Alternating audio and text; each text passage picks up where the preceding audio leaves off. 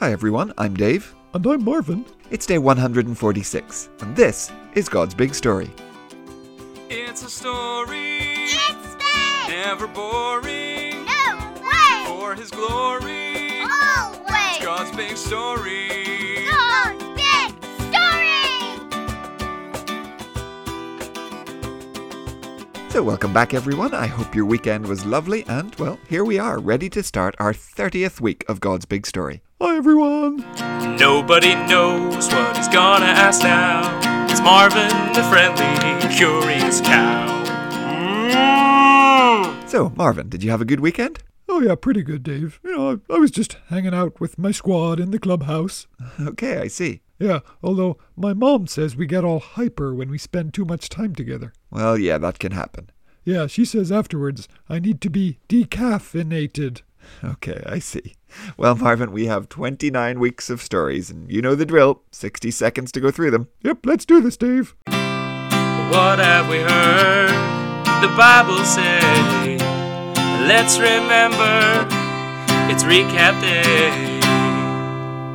Okay, Marvin, 3, 2, 1, go. Okay, creation, fall, then Noah. Yep, then the patriarchs, Abraham, Isaac and Jacob, and God's covenant. Yeah, down to Egypt, 400 years, then Moses. 10 plagues, Passover, and out they go, but 40 years in the wilderness. Yeah, 10 commandments and the tabernacle. So Joshua takes over, and into the promised land they go. Then came the judges, and then the story of Ruth. Then came the kings, Saul, but he disobeyed. Yeah, then David, he killed Goliath, but he also killed Uriah. And God promises his throne will last forever. Yep, next comes Solomon. He asks for wisdom, and he builds a temple. Yeah, then the kingdom splits. You've got Israel up north and Judah down south. That's right, so Israel has lots of bad kings, and they all worship false gods, and really Ahab and Jezebel are the worst. So God sends his prophets. Elijah first, miracles. Yeah, he beats the prophets of Baal. Yep, but then he goes up to heaven, and Elisha's next, and some more miracles. Yeah, then Israel falls to the Assyrians, so that's them done. Yep, Judah has some good kings. Hezekiah is great. God rescues him from the Assyrians, but after Hezekiah's son does lots of evil, well, God delivers Judah to the Babylonians. So next we went back to the story of Jonah, his fish, and Nineveh being saved. Yep, and then we went to Daniel, in exile in Babylon.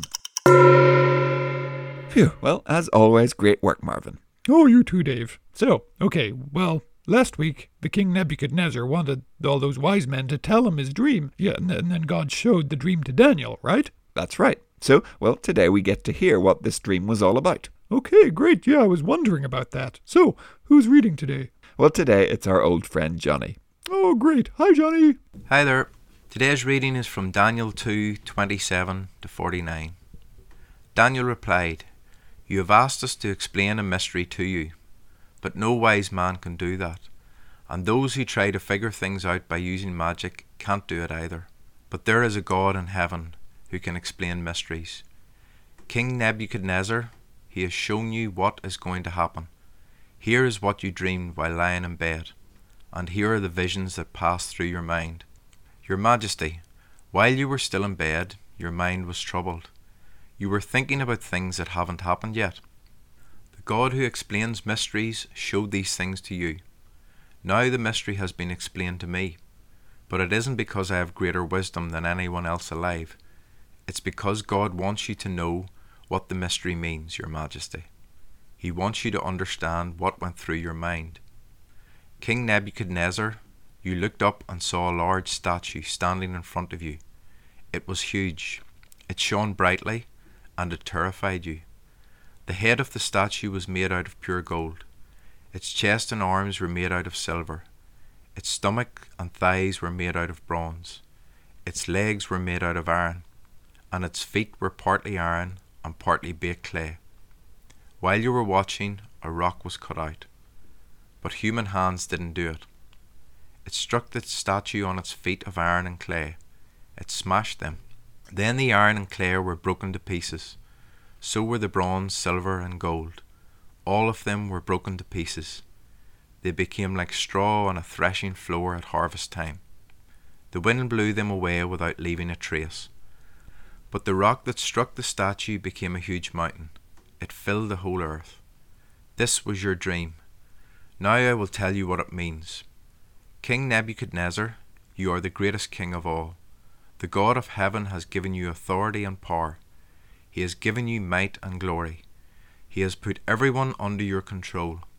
He has also given you authority over the wild animals and the birds in the sky. It doesn't matter where they live. He has made you ruler over all of them. You are that head of gold. After you, another kingdom will take over. It won't be as powerful as yours. Next, a third kingdom will rule over the whole earth. The bronze part of the statue stands for that kingdom. Finally, there will be a fourth kingdom. It will be as strong as iron. Iron breaks and smashes everything to pieces, and the fourth kingdom will crush and break all the others. You saw that the feet and toes were made out of iron and baked clay, and the fourth kingdom will be divided up, but it will still have some of the strength of iron. That's why you saw iron mixed with clay. The toes were partly iron and partly clay, and the fourth kingdom will be partly strong and partly weak. You saw the iron mixed with baked clay, and the fourth kingdom will be made up of all kinds of people. They won't hold together any more than iron mixes with clay. In the time of those kings, the God of heaven will set up a kingdom. It will never be destroyed, and no other nation will ever take it over. It will crush all those other kingdoms. It will bring them to an end, but it will last forever. That's what the vision of the rock cut out of a mountain means. Human hands didn't cut out the rock. It broke the statue to pieces. It smashed the iron, bronze, clay, silver, and gold. The great God has shown you what will take place in days to come. The dream is true, and you can trust the meaning of it that I have explained to you. Then King Nebuchadnezzar bowed low in front of Daniel. He wanted to honor him, so he ordered that an offering and incense be offered up to him. The king said to Daniel, "I'm sure your God is the greatest God of all. He is the Lord of kings. He explains mysteries. That's why you were able to explain the mystery of my dream." Then the king put Daniel in a position of authority. He gave him many gifts. He made him ruler over the city of Babylon and the towns around it. He put him in charge of all its other wise men. The king also did what Daniel asked him to. He appointed Shadrach, Meshach, and Abednego to help Daniel govern Babylon and the towns around it. Daniel himself remained at the royal court.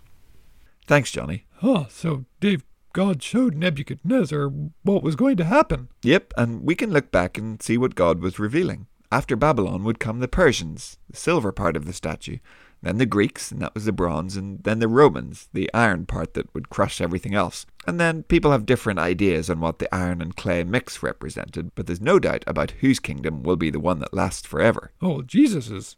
That's right. And so Daniel and friends, dragged away from the defeated kingdom of Judah, find themselves important and in charge in their new homeland. Boys and girls, we don't know what lies ahead of us. Just imagine Daniel growing up in Judah. He could never have dreamed that he would end up living far away, serving in the court of a foreign king who had destroyed his own home city. Who knows what will happen to you or where you will end up? Well, the answer is God knows.